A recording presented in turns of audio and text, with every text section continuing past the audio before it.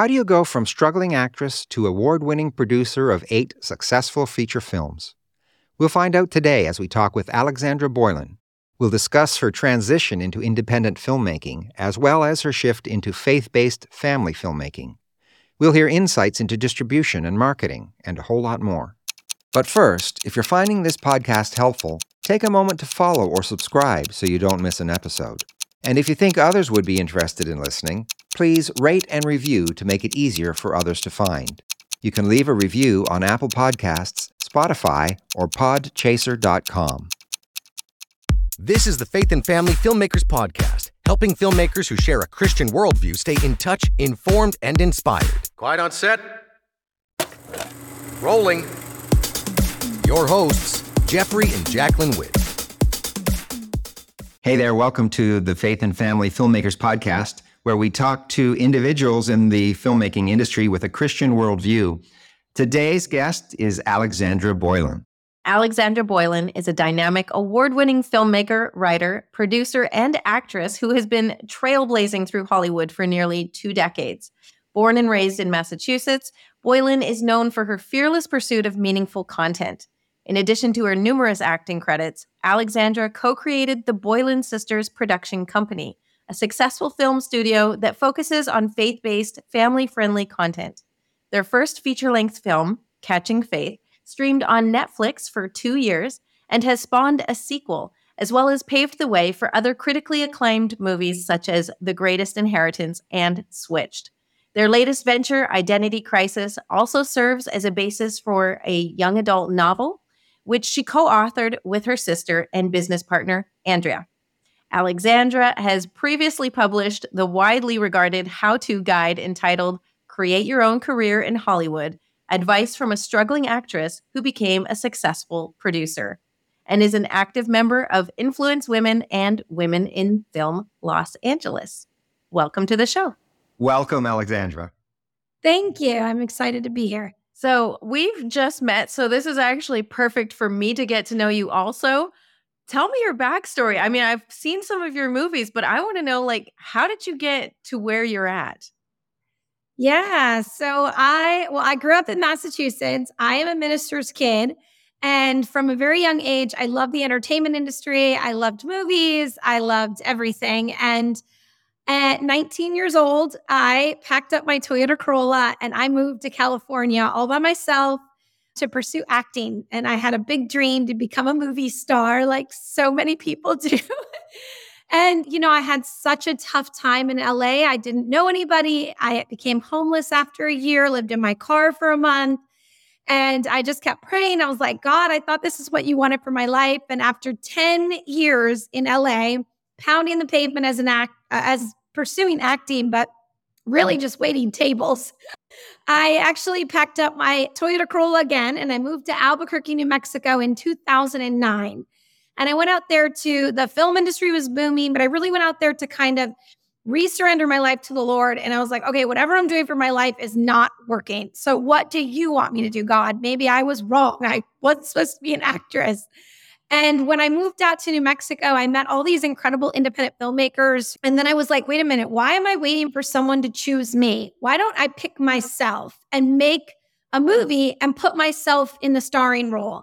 So a group of us got together in New Mexico.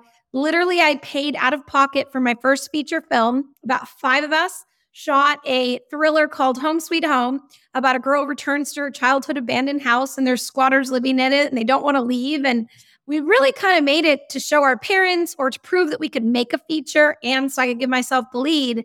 Well, I ended up moving back to Los Angeles after filming that movie. And I got a sales agent and we sold that movie at American Film Market to RLJ Releasing, and we got a major distribution deal. And I was like, oh, I like this, making my own stuff, because I have such a strong work ethic. And I realized that as an actor, you cannot work hard enough for someone to pick you. But I could put all of my creativity and my go-getterness into a movie, and I can see it through the end. And building and making our first feature film was such a learning process, because you don't know what you don't know until you've done it. Right. And I'm so glad we did it. And I learned, and we taught ourselves how to do it. And then We sold the movie, and then I actually had written another horror movie, and I brought it to my sales agent, and I said, hey, do you want to package this with the other film, or should we do another horror? And he said to me, absolutely not. Don't do another horror movie. This was back in 2011. He said, the market will be oversaturated next year with horror. You should move into faith-based family films. And I was like, wow. Whoa. Like, I felt like God struck the table and was like, this is what I want you to do. And I said, okay. And he was like, if you could do the quality of your thriller in the faith space, you will stand out. And he goes, I'll get the money if you make the movie. The only requirement is football. So I walked away from that meeting. I say yes, always say yes. I called my sister who lives in Wisconsin. I said, do you want to help me with this faith-based film? Our only requirement is football. We looked at the landscape of the faith-based space back in 2011. We did not see any women in starring roles following a female-led story. So we went back to our sales agent, our executive producer, and we said, yes, we'll do this, but we wanted to star a woman. And he said, oh, you can't do that. There's no numbers in the marketplace to back up a female-driven faith-based film. What? And I said, yeah, but that's because nobody's doing it. So maybe if we do it, we can prove there's a huge audience. The women are the buyers of these. So he said, okay, I trust you. So we wrote a film called Catching Faith. I ended up putting everything I owned in storage, got rid of my apartment in Los Angeles, lived on the road for 1 year to make that movie a reality because we only had a $75,000 all-in budget. Wow. And we all went out and we actually shot it in Chippewa Falls, Wisconsin, in my sister's hometown. The whole town rallied around this movie and we filmed it. We finished it. We were able to sell it to the same distribution company that bought Home Sweet Home to RLJ Releasing for triple the budget. It went on to become their top 5 consistent selling movie. Wow. And it spawned a sequel. So we were like, I think we're on to something, making movies. Yeah. Okay, let me ask you something here before we carry on, because I'm sitting on a question. So you said you paid for your first movie out of pocket. Are you comfortable to say how much your budget was for your first movie? All in, by the end of the process, I had put $10,000 into it. And you were able to sell that and make that back? And we sold it for double. How long was it? How many minutes? It's a full feature film. Wow. Yeah. Congratulations. What was that movie called? That's called Home Sweet Home. It's available on Tubi and Amazon and Apple TV. It was on the shelves of Walmart. And what's really cool is I'm the star of it. So when we got distribution, I was like, I finally have an acting role. Which was your role to begin with. Exactly. Cool. So, but then I just really fell in love with creating movies. And it's really funny. It's true that, for faith-wise, when I gave my life to God, he gave me my life back tenfold with the ability to write and produce. And I didn't even know I had all these skills until I started trying it. And I loved it so much that now I'm really more focused on the writing and producing than I am acting. I mean, I was in The Marvelous Mrs. Maisel, and I've done things here and there, but really I focus on creating content, and I care so much about the audience, and I really care about creating female-driven content and teen girls. And every time my sister and I create a project, we're looking at the landscape of the culture and how can we speak into culture. It takes a long time to make a movie, as you guys know. And we raise all the private investment ourselves. So my executive producer, he did Catching Faith 1 and Wish for Christmas for us. And then after Wish for Christmas, he said, you know what? I'm really busy with my sales company and I don't have time to raise the money. So then we became, okay, so we write the movie. We're going to have to produce the movie. And first we have to raise the money for the movie and then get distribution. So we really ended up just continuing to teach ourselves how to make our own films, how to have control over our career.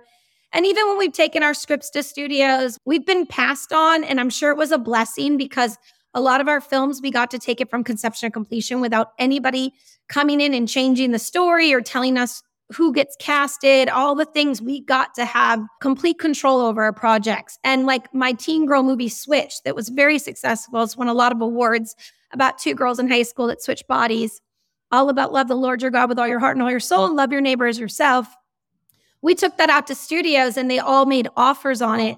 But the number one requirement was that I had to make it raunchy and I had to have the girls do inappropriate things.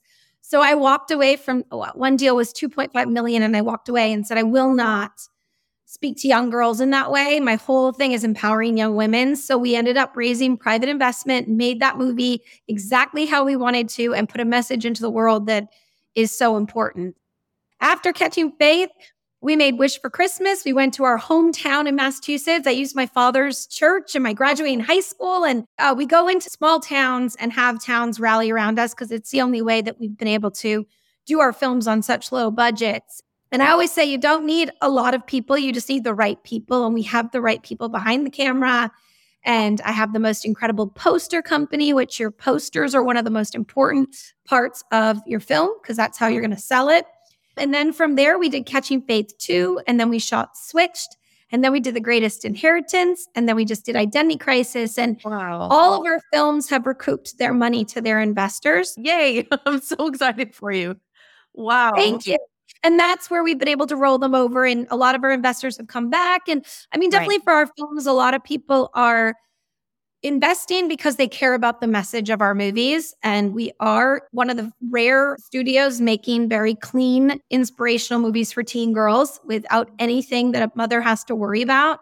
And then also in between all those movies, in 2015, a couple of us decided to go back to our roots of completely guerrilla style independent filmmaking because we wanted to test out self-distribution. So we made a movie called At Your Own Risk. It's on Tubi, it's on Amazon. We made it for $1,000 production budget. We went to the New Mexico desert, shot a feature, 4 of us. We had our director and the cinematographer, and the director held the boom, and my friend and I star in it. And we did that movie. Actually, all in budget was $5,000. And we were able to get an aggregator, and that aggregator put us on Tubi, Amazon, all over the place. And we actually own 100% of the profit of that movie. So we see money. And we were just kind of testing out self-distribution. So I've done 8 features now in all very different levels of budgets and crew and cast. And okay, I've got some questions now. Okay, so I know a lot of people would rather start with a short instead of a feature. Do you have anything to say on that? Yes, absolutely. I think we did a lot of shorts and web series and things back in 2010 with the team that I made Home Sweet Home with. So we definitely were practicing. I want to move into directing. So last year I directed a short film that I wrote, got some friends together, shot it in my house, just kind of was like, I want to learn how. I sat behind the camera monitor on all my films, but I've never actually directed. So I think shorts are a great way to start. But I would look at a short film as a learning process, not as I'm going to sell this and it's going to make money. I think it's really just so you can hone your skill and work with a team and find out if you guys all like each other. Because for us, our Home Sweet Home team, it was really that we all got along and worked really well together. And I have worked with some of the same teammates since 2010 on Home Sweet Home that I'm still working with now on my films, 8 films later. So shorts are great to hone your skill and to see if you can take something from conception to completion. But I wouldn't stay there too long if you feel ready, because shorts cost a lot of money too. Sometimes you can just make a feature for the same amount of money, and then you have a chance to sell it or get an aggregator and get it out there to have a feature. And talking about working with the same people, as you mentioned a moment ago, it just reminds me in so many parts of this industry that it really is about relationships. And when you've got those relationships that work, you don't mess with that. For those beginning, it's an important thing to know. It's about relationships and not necessarily being discovered. It's about getting to know people. Yeah, that's such a good point, because the industry is all about who you know, but it's how you know them. And it's building a relationship and not just asking people for things. I try to give back as much as I ask. And everyone who's worked with me, even when we had nothing, like Home Sweet Home, we had very little money for post-production. But every person who worked with me, I hired them for the next one. And every time our budgets have gotten bigger, I've been able to hire those people. So I say take care of people, because that's really important, that if somebody came and helped you out when you didn't have anything, that if you enjoyed working with them, bring them back and then pay them. And we've had the same sound designer, the same composer, the same editor. I've worked with the same poster company since my very first film. And the sales agent, I've worked with Ryan Keller, my sales agent, on Even though he didn't raise the money anymore, he still stayed on as our executive producer. When I'd raise the money, he handled all the money, and then he would take our movie out and sell it. So a lot of these people I met when they were starting their career, and then they were building their career up, and I was able to go with them because my sales agent was just starting, and now he's very successful at Vertical Entertainment. And since you've gotten into this self-distribution, you tested that out, did it become something where you were thinking, you know what, I like this, I'm going to do it? Or did it show you, I'm not into the self-distribution? Like, where are you at with that? Yeah, I go back and forth because I do think when you sell your movie to a major distribution company, like we worked with RLJ Releasing, Vertical Entertainment, PureFlix, Universal, you're still, if you don't get the deal for marketing, you still have to do all your own marketing. And so when you self-distribute, at least if you're doing all the marketing, the money's coming back to you. Whereas like if you go with Vertical or a distribution company that doesn't pay up front for your movies, which is happening, like we used to get upfront deals, but now they're not doing upfront deals as much. They're just taking your film and putting it out there for you. And then we have to do all the marketing, and then the money's getting funneled back to the distribution company. But there's definitely things that they can do that I can't do, or self-distribution, homepage on major platforms. So Identity Crisis, we decided to work with Vertical Entertainment. Again, our new teen girl movie that we wrote a novel for, available on Amazon. They were able to get us homepage on Amazon, homepage on Vudu, and Apple TV. So that's something I couldn't do. And getting homepage advantage is huge because that's how people are going to find you. So I go kind of back and forth. I think it depends on your budget, depends on your investors. It depends on your executive producers. Like you all have to be on the same board of how you're going to distribute your movie. And everybody has to be comfortable with knowing that, if you have $1 million budget, they want to know that there's an opportunity to recoup that. And sometimes going with a major distribution company means you're going to have a better chance to get on those platforms, and then a better chance for homepage advantage. If like Identity Crisis, my executive producer did not feel comfortable doing self-distribution. He was like, I feel more comfortable going with a distribution company that has a relationships with platforms. And I respect that. It makes sense. It's a big risk to do it on your own too. Yeah. The way I understand it is if you are going to be working with a distribution company or desire to work with a distribution company, you have to have that relationship and maybe even the arrangement made before you make the movie. Because sometimes there's various requirements they have, whether it's budget, A-list actor, B-list actor, a number of things that is going to either make it or break it with regards to them taking you. If the movie's already made, they then have no say and you may not get that distribution where you want it. Yeah, but it's really hard. That would be like an actual deal ahead of time. I have never been able to secure a distribution deal before with the script. The only one I was Catching Faith 2 because RLJ requested the movie, but they actually would not upfront the cost. All they would do was do a buyback deal. So they signed a contract saying once we make the movie, they will buy it from us. So we still had to go out and raise private investment. And then the distribution company bought it when it was completely finished. And their only requirement was they wanted Bill to come back. That was all. They said, we don't want it without Bill, because originally Bill wasn't going to be in the sequel. And then the distribution company said, if he doesn't do it, we're not buying it. So we were like, okay, forget it. We're going to go get Bill. And okay, so you have gotten into making films. You mentioned this also specifically for female young adults. And what is it that makes you be drawn to that?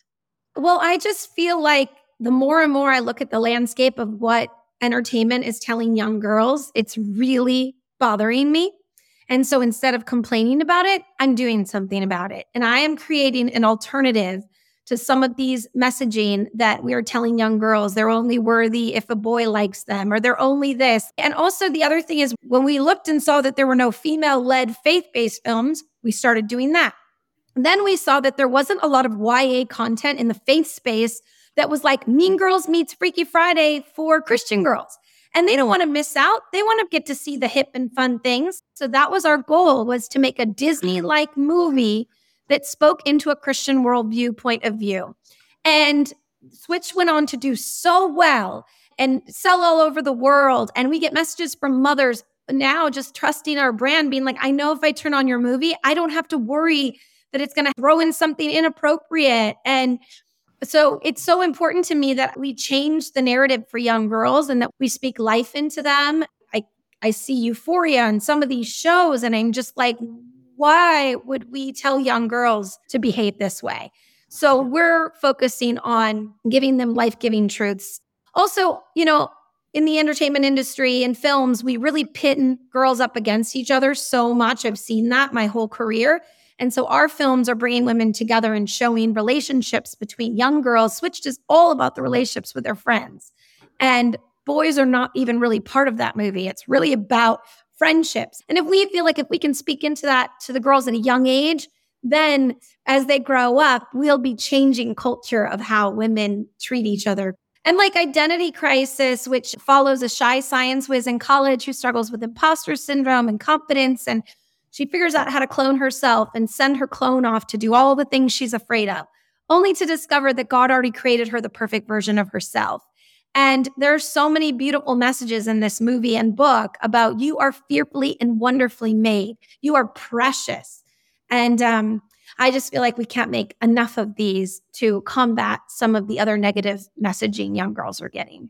Thank you for doing that. I was one of those young girls that fell into the messages from the culture, and it totally threw me off course in life. And, it was only in my mid-20s when I was able to rededicate my life to God and then started to get back on track, and then realizing I had been believing the lies of the culture. And so I really appreciate the movies that you're making. I would have loved to have had them when I was a teenager or a young adult. And I have been recommending them. Actually, I'm part of a homeschool group on Facebook, and every now and then they'll ask for recommendations for movies. And so, I shared your website and I told them, just keep following this production company. They are making movies that are exactly what you want to show your kids. Yeah, thank you. We need so many more. And the other thing is all of our movies come with companion materials. So we publish Bible studies, youth groups, high school curriculums. So theboylansisters.com is our website, and all of our resources are available to them. Some are free, some are paid for, because we want to equip families to be able to have conversations. So it isn't just about the movie. You can watch the movie, but then you can do studies and say, what does it look like? Each of our film has a message. Catching Faith is about integrity, telling the truth when no one's looking. So Elijah Project's study is all about that. And so to us, it's really important to not just have a film, but have resources for families to connect with their kids. And again, just the hipness. Our movies have cool costumes. Like we want the girls to go and want to share it at a slumber party. And I think the other really cool thing is that we've been able to hit the mainstream audience with what we're doing. Amy Grant is my hero. Like as a young girl, she was my Madonna, but she was so hip and cool. I was like, thank goodness I have Amy Grant, because otherwise my parents wouldn't let me watch or see or listen to anything. And that's where I feel like today I'm like, that's what I'm going to do with the entertainment. What Amy Grant did for music for Christians is what I want to do for entertainment for Christian girls. So thank you. We've gotten some really great information from you today as well. And I know a lot of what you already talked about touches on the book that you mentioned earlier that you've written, Create Your Own Career in Hollywood. Why don't you tell us a little bit about that? Yeah, so it's available on Amazon. And, I literally created my career from scratch, didn't know anything, kind of taught myself, found amazing people. And then as my films started coming out and we were succeeding, I'd get so many messages of people being like, can I take you to coffee? Can I pick your brain? And in the beginning, I actually did go to coffee with a lot of people, and it just got so overwhelming. So I was like, maybe I could just put all this information into a book. And the other cool thing about the book is that I was writing for a site called Ms. and the Biz. It's an online platform that inspires and encourages women to get behind the camera and tell stories. And I had wrote for that site for 6 years. And a lot of times my articles were while I was literally in the trenches making a movie. And so I pulled a lot of my articles and also wrote some other stuff to kind of help equip people. This is my love letter back to young people who are like, how do I even start to make a movie? And instead of going to coffee with everybody, I'm like, go buy my book, read it, and then write me an email, and I'm happy to answer a question. But I think the other thing is sometimes people want to pick my brain, but they don't know the questions they need to ask yet. They don't know yet, because they haven't done it. So then I'm like, instead of us wasting any time, read the book, then you can ask me questions. So that's where the book came from. And I really do love inspiring filmmakers to take their career into their own hands, because waiting around for people to pick you, it's just never going to, and no one owes us anything. So it's our responsibility to go after what we want to do. I just hate hearing people complain all the time. I can't get this, I can't get that. I'm like, then do it yourself. Or if they won't let you sit at the table, build your own table. Well, so much of life is like that. It's the same with musicians. It's the same with so many careers. You can wait to be discovered, which doesn't happen. You go and make it happen. You make it happen. Yeah. I mean, still after 8 feature films, I'm still hustling. The hustle never ends. So it's not like my phone's blowing up. I'm still out there hustling and proving that there's an audience for the work I'm doing. And it's a challenge, but I love it. And whatever project you're either writing or going to produce, I always say you have to love it yourself, because that'll bring you through all the hard days. And then you're going to be with that movie for the rest of your life. I'm still promoting Catching Faith. I'm still promoting Wish for Christmas. And so you have to love what you do, and you have to really care about it. I think phoning it in just isn't going to work. Mm-hmm. It's too challenging of an industry. You got to be passionate about what you're doing. Yeah. Yes, this is not a get-rich-quick industry. No, not at all. Not at all. Before we finish up this portion of our interview, I'd like to take a moment to invite you to go deeper with us in our discussion with Alexandra Boylan in Part 2, our members-only episode. Alexandra talks about the importance of your first 10 minutes, getting distribution for your film, and some of the elements that are critical in securing that distribution. You'll notice that the first 4 members-only episodes are available for free in your podcast player. If you like the members' content and would like to continue receiving these bonus episodes, please support the podcast by becoming a supporting member. You can do so at faffpodcast.com/support. That's faffpodcast.com/support. You can also go there if you'd like to leave a one-time donation. Well, is there anything else any last words you would like to share with our audience before we wrap up? We've got all of your links in the show notes, but also let us know, or let our listeners know, where they can find you. Yes. So the BoylanSisters.com is all of our faith-based family films. I'm on Instagram and Facebook, Alexandra Boylan, and you can write to me and I'll write you back. And and all of our movies are available on Amazon. Tubi has At Your Own Risk and Home Sweet Home. And that's good because that's a free platform for people. And then I guess my last bits of advice is to just do it. People say, what would you tell yourself now? I wish I had started making my own movies when I first moved to LA. I wish that if I could, I would have started in my 20s. I started in my 30s, and I've done really well in the past 10 years. But I say start right now, and you don't need a lot of people. You don't even need a lot of equipment. You need a camera and a boom and someone who really knows how to work with lighting. We had no lights for Home Sweet Home. And in fact, because we had no lights, we made the whole movie in the daytime. It's a horror thriller.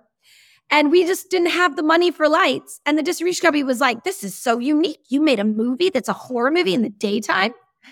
It works. So it's like anytime you think you're having something that isn't going, work it, use it to your advantage, go to the New Mexico desert. You don't need a light there. The light is beautiful. If you watch our movie Home Sweet Home, we have no lights. That is all natural, naturally lit by the desert. You use what you have and you make it work.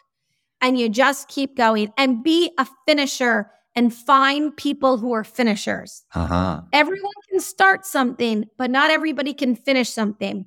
And that is one thing I have. If I say I'm going to do something, I finish it.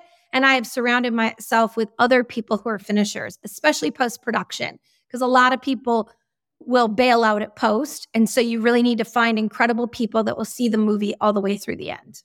That's really good advice. Well, thank you so much for this interview and sharing your wisdom. And I am looking forward to getting that book. You're actually putting the bug in me right now. Like, I always just wanted to be a writer. I had no interest in producing, but I'm starting to realize maybe producing would allow me to do more with what I'm writing. To give them more of the freedom and the independence and to actually have that vision the way I see it, to bring that to life.